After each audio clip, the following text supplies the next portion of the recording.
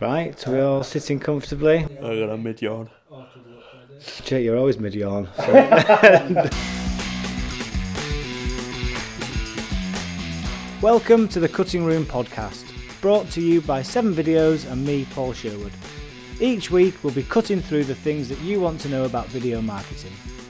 7 Videos have been going for nearly 10 years now, and over that time we've had many achievements but also learnt a lot of things along the way. This podcast is an opportunity for us to share all that knowledge and all that experience with you. Each episode is going to focus on a different topic, concluding with our 7 top tips that you can start to put into action in your business. As with all podcasts out there, you know the drill. If you think it's any good, don't forget to give us a follow and keep up to date on when the next episode drops. Hello and welcome to episode 4 of The Cutting Room, and this week we're going to be talking all about how to create the best video case studies. I'm Paul Sherwood, one of the founders here at 7 Videos, and I'm delighted to be joined by Joe, another one of our founders, and Jake, who's our producer. How are we feeling today, guys? Good, really good. Yeah, I think we're getting into the swing of podcasting now. Yeah, so episode number 4. I'd like to think we're becoming somewhat professional in this field now, would we say? Viral any day, I reckon. Yeah, I'd imagine so. No, I think it's good just being back in the room. I just find it really fun just kind of talking through like things that we've learned and looking back on things and then kind of how we've improved things to then give insight to people. I think it's, yeah. So this week's all about creating video case studies. These are probably the most popular type of videos that we create. They've got a varied perception, I guess. Some people see them as the best thing that deliver the best return, and some people can sort of perceive them as being a bit boring and being a bit sort of older. So where do we sit with all that? For me, I do genuinely think case studies are probably one of the best ways of getting return on investment in video. Like I understand where some people may think they are not necessarily the sexiest of videos that you can create comparing to other ones, but if you get it right, and we'll talk through how to make a good case, so if you get it right, I think they're perfect really to kind of convince buyers, potential customers to take that next step, because who's better at telling your story and what you stand for and why people should buy from you than people that have already done it? Do you know what I mean? It's all well and good having a nice promo video, which looks really cool, tells you everything you need to know, but you need that kind of reassurance from other people. I'd probably challenge that perception in that they can be perceived as boring, is because it's the best opportunity to actually tell a story. You know, you've got all sorts of different types of videos, brand videos, explainer videos. This is your real chance to kind of really go on that sort of story arc that you see in lots of films and you know, really place your company at the heart of something really good that's happened. It's like anything. If you don't do it very well, it can be boring. If you do it really well, it's the opposite. So I guess it can apply to anything really. Again, just to let you know, there's quite a bit of building work going on in our office at the moment. So if you do hear the odd bang here and there, then we're just going to sort of power through. So to get us started in terms of creating the best video case studies, I guess it surely comes down to picking the right clients first, right? I think that's one of the most important things involved in creating case studies, because if you don't have the right company and the right person telling the story, if they're not going to be that engaging and interesting, there's only so much you can do to actually bring that out of them. So I think the key things you need to look at is a company that you've really delivered a lot of impact for. I think obviously without that main story of solving a credible problem, you're not really going to end up with something that is that meaningful to the viewer. But I think that problem also needs to be relatable to your target audience as well. Yeah, exactly. Because if that problem isn't relatable to that target audience, then it's harder for them to connect with. And you need to really think about who your different personas are and whether that's certain products that you're selling, and trying to find the right case studies that match with those similar problems so people can relate to. And I think when you're looking at pulling together case studies, you do need to think a bit more strategically and look at where this case study is going to sit and kind of who you're hoping to attract with it. And then you've also kind of got to look into, is that company name kind of recognised within the industry as well? Because that's always good recognition and good credibility if they're a massive company within that sector, as well as, like Jake, you mentioned about having delivered something actually impactful and something where you can show that you've delivered either a good return on investment or whatever the results were. It's making sure that your case studies do tally up with what your target audience are looking for and solving those problems. And I guess there's more than one problem. So when you're looking to create case study content, you're probably looking at providing multiple pieces of content. When telling us the story of your business, you've probably got various different things that you would say sets you apart from the competition, be that experience, quality of product, whatever it may be. Now, not all of your customers will have experienced every single one of those things that you're really going to shout about, and it's something that we do also say when creating any video, is you don't want to try and achieve too much in one piece. So I think it all comes down to creating some sort of plan around how your case studies are actually going to work for you before you decide to make them. So if you can break your business down into, what things would you say that you do well and what do you want to come across to your target audience? Like we've done it a little bit with our values. We want a case study that reflects each of our values. Quick test, what are our 3 values, Jake? We do what we say we'll... No. We do what we say we'll do when we say we'll do it. That's the mouthful one I can't get over. Life's too short for boring, let's have some fun. And if we don't love it, it doesn't get out the door. Absolutely love it, but very, very close. Yeah. You've got the essence. Yeah. Nice to see we live and breathe them as well by the fact you just answered it so off the cuff. And I think the other thing is, I think sometimes people can be guilty of choosing the company that they think are just most likely to give them a case study. And it's something we were guilty of when we first started Seven. They'd be like, oh, they're nice. They're nice. They like working with us. Yeah. They'll give us one. Yeah.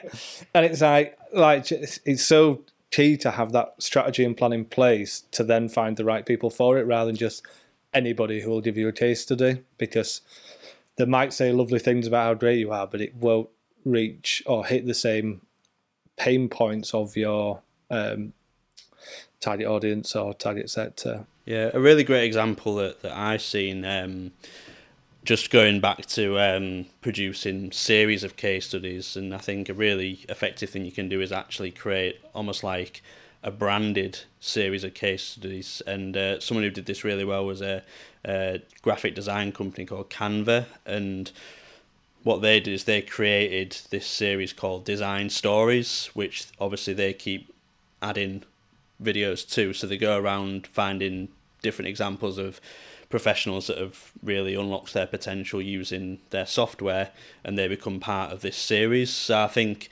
having that almost iconic name to attribute the case studies to really creates that brand affinity and familiarity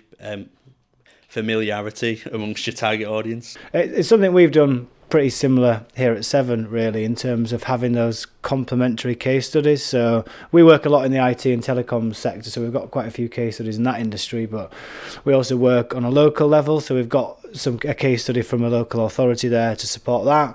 We work on an international scale, so we've got case studies from companies like Heineken to add that credibility piece, and we're soon going to have case studies that are more product specific as well, around events and remote filming. And now we've got this suite of case study content that can be tailored depending on what conversations we're having or where our clients fit.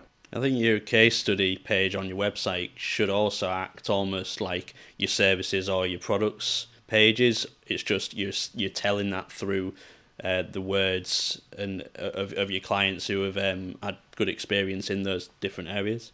And if you don't do it strategically like that, quite often you'll just end up with the same kind of general case study questions that you'd asked, where it's like, oh, they were lovely to work with, they were on time, always go the extra mile, really creative and professional. So it's fucking everyone. Yeah. and if you haven't thought about it like that, then you can't focus on those real bits and kind of the information that you need to get across that people are going to kind of resonate with and kind of answers those same problems that they're struggling with as well. Yeah, no, definitely. So I think that's touching on finding the right people and the right case studies and the ones that are going to complement each other. So getting into actually creating a case study, what do you need to do? I think you've got to be very clear on what the story is and almost treat it as that sort of the start, middle and end. So you're kind of looking around the challenges, what kind of problems was your client having when they chose to engage with you, what did you do, how did you go about solving that, what was the outcome, what did the client end up with, and then touching on the key benefits that they've seen as a result. And then it's always good to sort of have a little bit of a reflection section at the end where you... Reflection section, that's got a nice little ring to it. Where you kind of reflect on the relationship, how it's been to work with each other, and then sort of touching on plans for the future. I think that usually is how we tend to go with case studies. That's not to say it's got to be like that every time. It's just you've got to make sure that there's some sort of story arc, like a rise and fall with it, like you would see in a normal film. You know, you start off with something that happens, like there's a challenge, the hero, your company, comes along and solves that, and then in the end, everyone's in a better position as a result. So who's the villain in the story then? The villain will be the problem. So say if you're, I don't know, working with an accountant who's... hating on all the accountants out yeah, there. no, sound like Gary King. Normally it's bad internet speed. But do you know what I mean? Like it's like you're working with a previous supplier who isn't living up to standards. So because they're not doing their job effectively, it might be losing you money, or you might not be getting the return on investment that you want. So that's kind of the villain, and the hero kind of comes in to save the protagonist, which is your company, and that's how you solve their problems. Like you say, I think that structure is a really good structure to start from. And then the key bit is how you find, because when you put it like that, it can sound a bit like kind of, what's the word? Lack of personality maybe, or a bit kind of formulaic. The key bit is to kind of start off with that and then dig deeper to find out what those results, what those challenges kind of meant for the people involved, whether that's the people on the ground, the key stakeholders, kind of what impact does it have on them personally as well, to try and get that connection with the story with the viewer.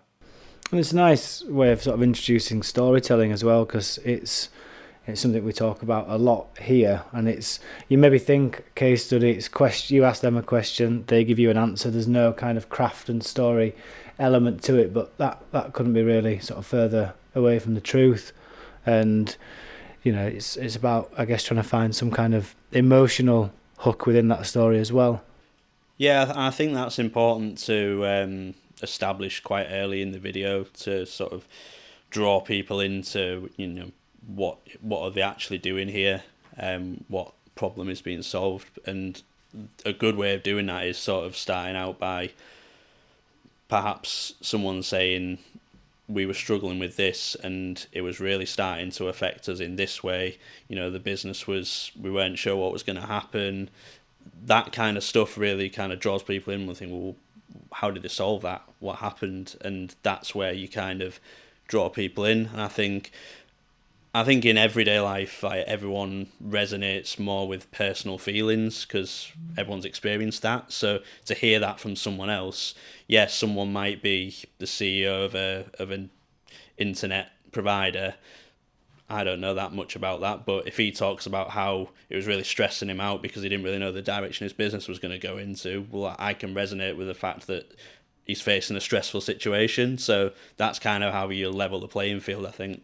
But how do you get to that level of detail? Good question. I think, would it be through sort of effective interviewing techniques and really, or what we do in terms of the process that we have, we'll always have an initial pre-production call with our client and their client to really kind of understand the story and the relationship between the two. So kind of what were the problems, how have they overcome it, and kind of what does that look like? What did success look like, and how was it achieved? And And the key thing to really find out is who's going to be the best person to ask those questions. So making sure that it lines up with your target audience. So if you're dealing with a marketing director, you need to show a marketing director in the video because that is who they're going to relate to. They may not always be the one who knows the most about the actual product or service, which is fine because the person needs to relate to that person, not necessarily the person who's kind of executing. You can still have them in it and have interesting bits from them, but the key is having the right people. And then once you've got the right person, it's really digging down. Is that even a thing? You don't dig up. So that's true. You do dig up. Down, no. Anyway, so you really need to kind of dig deep into kind of what these things actually meant to those people on an individual basis as well. So if you've delivered a great return on investment or you've delivered these results, what did that mean for you personally as well? How does that make you feel? Because that's the way you kind of get people to connect with it, is kind of connect on that level. And like you say, market directors, they're going to have similar roles and responsibilities, and certain things that they do are going to impact their lives maybe in certain ways. So if you see that it's had such a positive impact on someone's life because of the products that you've created, then it's going to generate that interest. So that's kind of covering a lot of the kind of story elements. I know sort of, you two are more the creative types and very much focused on the storytelling aspects. Myself, results person. How crucial is it to include sort of tangible results, stats, figures in your case studies as well?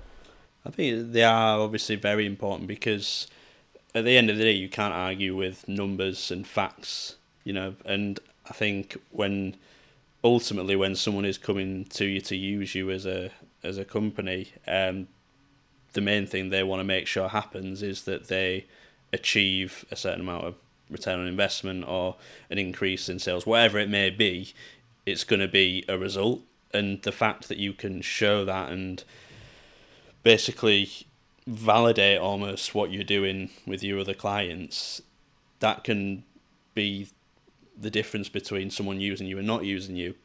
Having said that, I think it's important to make sure that it's not just purely results within your case study. It's got to kind of work in tandem with the things that we've said, like making sure the story's right, making sure it's engaging, and making sure who's ever delivering the content is engaging themselves. But I do think that, as you say, those key tangible results, you can't argue with them, and they are really going to be the things that drive the impact of the video, I think. And without it, it's not really a case study. You're right in the sense that it doesn't want to be just facts and figures all the time, but you do kind of need those tangible results, because otherwise it's just going to be a lot of wishy-washy. Yeah, they were lovely to work with. There's no outcome to it. No result. Yeah, and that's what you need to know as a business owner. And I think the story and the link between the story aspect and the results aspect is the story is going to keep the viewer engaged with the content, and the results are going to be the one that's going to drive action, essentially. For myself, as a business owner that purchases services, products, you make a lot of investment decisions based on the results of that company. But it's the story that's going to keep them watching throughout. Without one, the other doesn't work. But results more important. Yeah, well, I think it depends which way you look. Like with my kind of like business owners hat, yeah, it is, because that's what's going to convince me. I think that the story element of things kind of builds that sort of, yes, they're a good company to work with, but in terms of making that buying decision, I think it's those results that just top up that confidence in you as a company and make the difference. So what kind of stats, I guess it's kind of relevant to whatever the particular business is, but what kind of things should we be asking? Because I know when we first started out creating case studies sort of 10 years ago, we were sometimes the first time we'd even speak to the interviewee would be in a live environment, and we wouldn't get the answers that we were hoping for. So what do we need to be doing to prepare from a results and tangible results aspect to make sure you've got everything? I think it's really important to really understand what's important to the client in terms of making a purchasing decision in the first place. And you need to think about that in the early stages of the story in terms of, what were your goals when coming to seeking out the support of our company? So what were you looking to get out of it? And if you can kind of say, well, I wanted to increase in sales from a very basic point of view, and at the end say we increased our sales by X%, it's a very clear sort of, we wanted to do this, we achieved that, this is the number. So I think getting those results almost prepared. Sometimes you do need to say to someone, oh, could you just check that? They may have the information available, but from their understanding, they might not know that you need to know that for this, but it is quite important to, as we've mentioned, to include that. So it is worth just beforehand just saying, do you have any kind of numbers or results? Because you need to know right at the start, like when you have those, like you say, that first call, you need to check that. Just back in the day, somebody turn up to when we didn't have such a thorough process.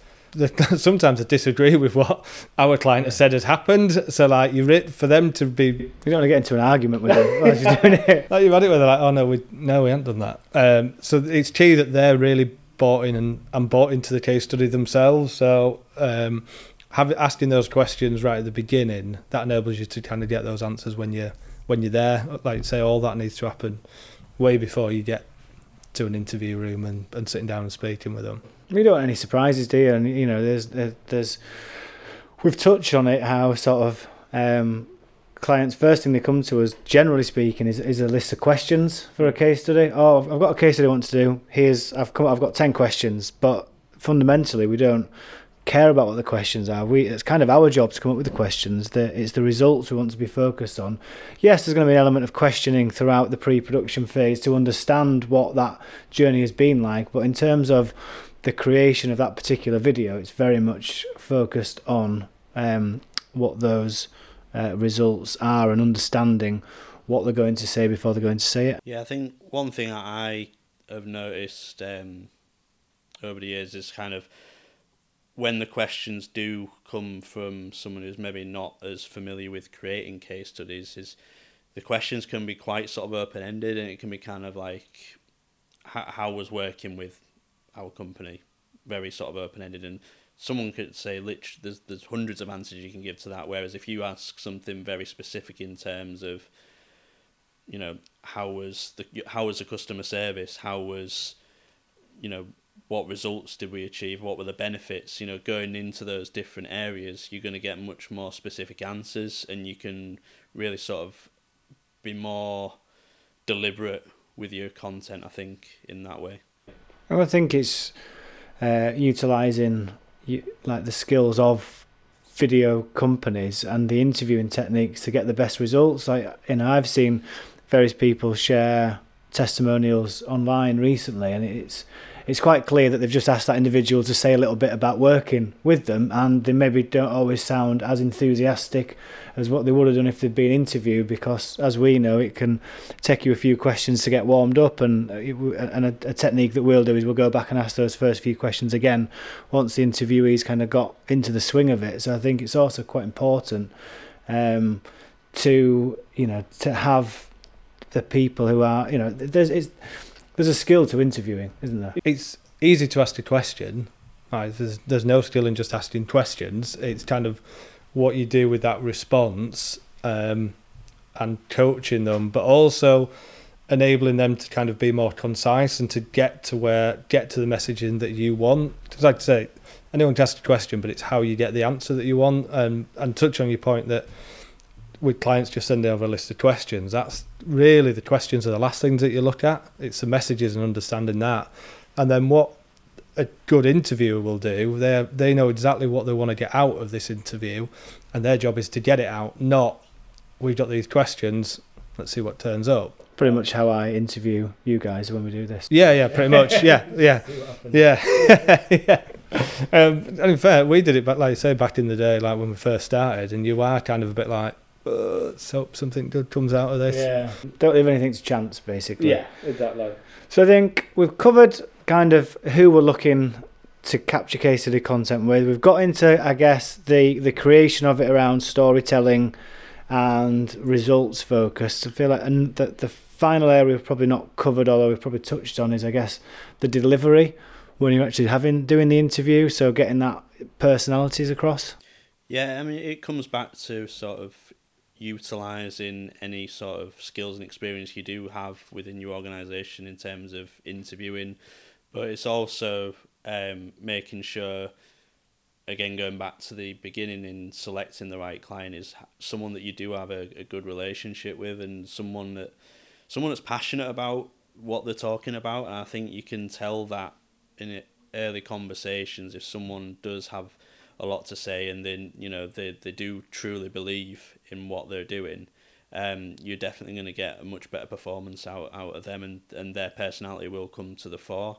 But it's not always, and I take your point, but I would say it's not always the most passionate, because sometimes those that are the most passionate can talk for hours and hours about a particular like say the subject matter expert in a particular thing isn't always the best person, in my opinion, to deliver it, because you need somebody who's going to be able to speak concisely and summarize that. So I think for me it's probably having that blend of characteristics in that individual. Definitely, yeah, and I think you can establish that by almost, as Joe's referred to, in asking those questions early on, and sort of doing it in a more informal setting, and sort of just listening to how they talk about you guys as a company. You can almost envisage them being in the case study there and then. Does it work? Does it not work?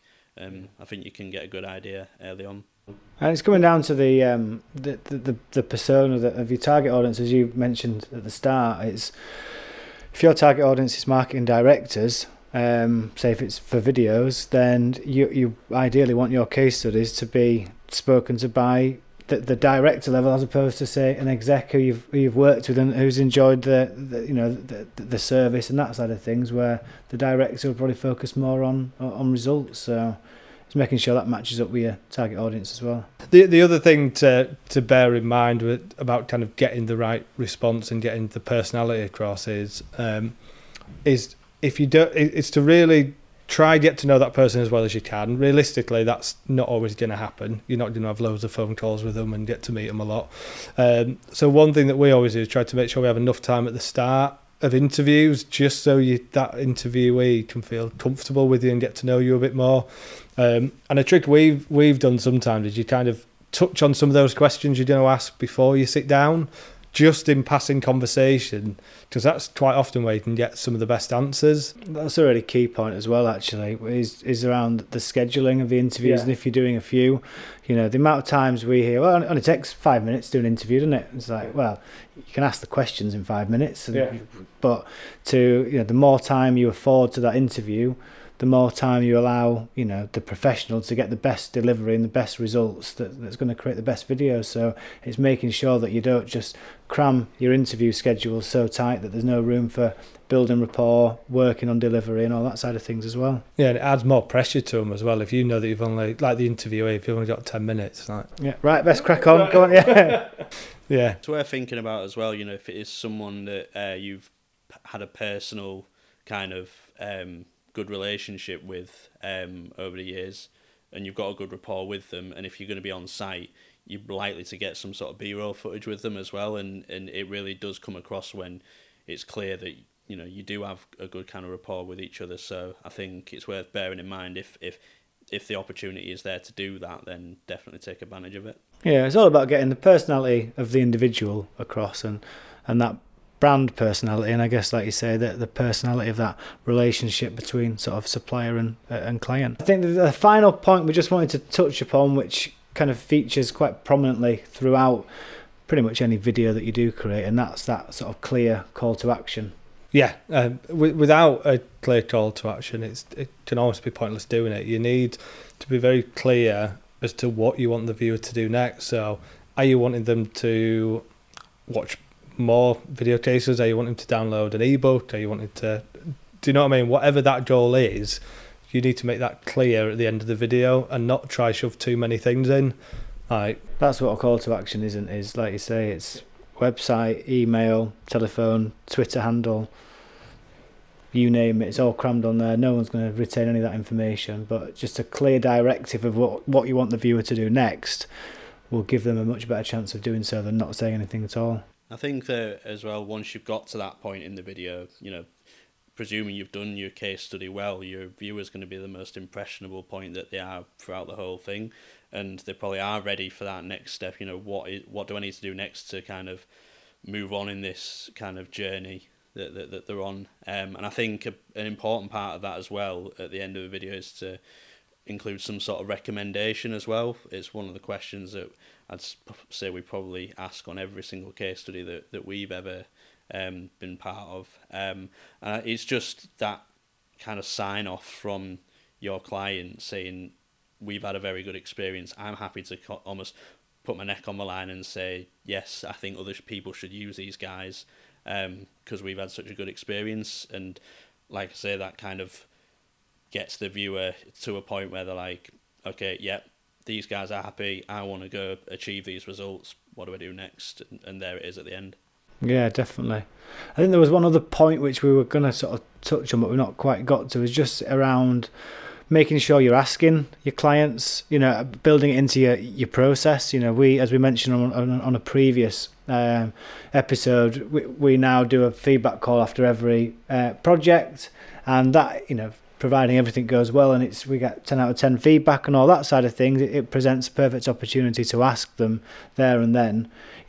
Since we've started to ask for more feedback, the amount of case studies that we're creating has jumped up massively as well. So sometimes people can be a bit nervous or scared to reach out and ask people, don't they? So having it part of the process like that is the best way of doing it. And if they say no, at least you know that there's something wrong with the process and you can fix it. I think the more case studies you can have as well can really sort of affect the perception of your company. I think if you decide to do case studies but you only ever do one, it can almost have the reverse effect to say, well, why have you only got one? Why has only one person ever had a good experience? I think coming into the whole sort of making sure that all your case studies work well together, I think having more of them obviously just gives off that impression that you're hitting the mark every single time. Yeah, definitely. Well, I think that's about it really in terms of episode 4. So we've been chatting through what those sort of best, or how to create the best video case studies. So I guess just before we go, I just want to sort of round up what those sort of 7 top tips are that we've been chatting through. So firstly, is to make sure that you pick the right clients to work with. Secondly, is to create a complementary suite of case study videos, whether that's based on industry, size or product. Thirdly, you want to be clear on what the story is, so what the problem was and what the outcome. Number 4, look for an emotional hook. What was the personal impact on that particular story? Number 5, focus on emphasising key stats and figures and tangible results. Number 6, ensure you get your personality across, whether that's on a brand or an individual level. And finally, number 7, as with most videos you create, or all videos you create, is to have a clear call to action. Speaking of call to action, if you've enjoyed listening to this podcast, then make sure you rate and subscribe to the channel to get more wonderful insights. There we go. That was not a very clear call to action. Thanks for joining us this week, and we look forward to joining you in a couple of weeks. See you soon. I'll cut that down. See you soon.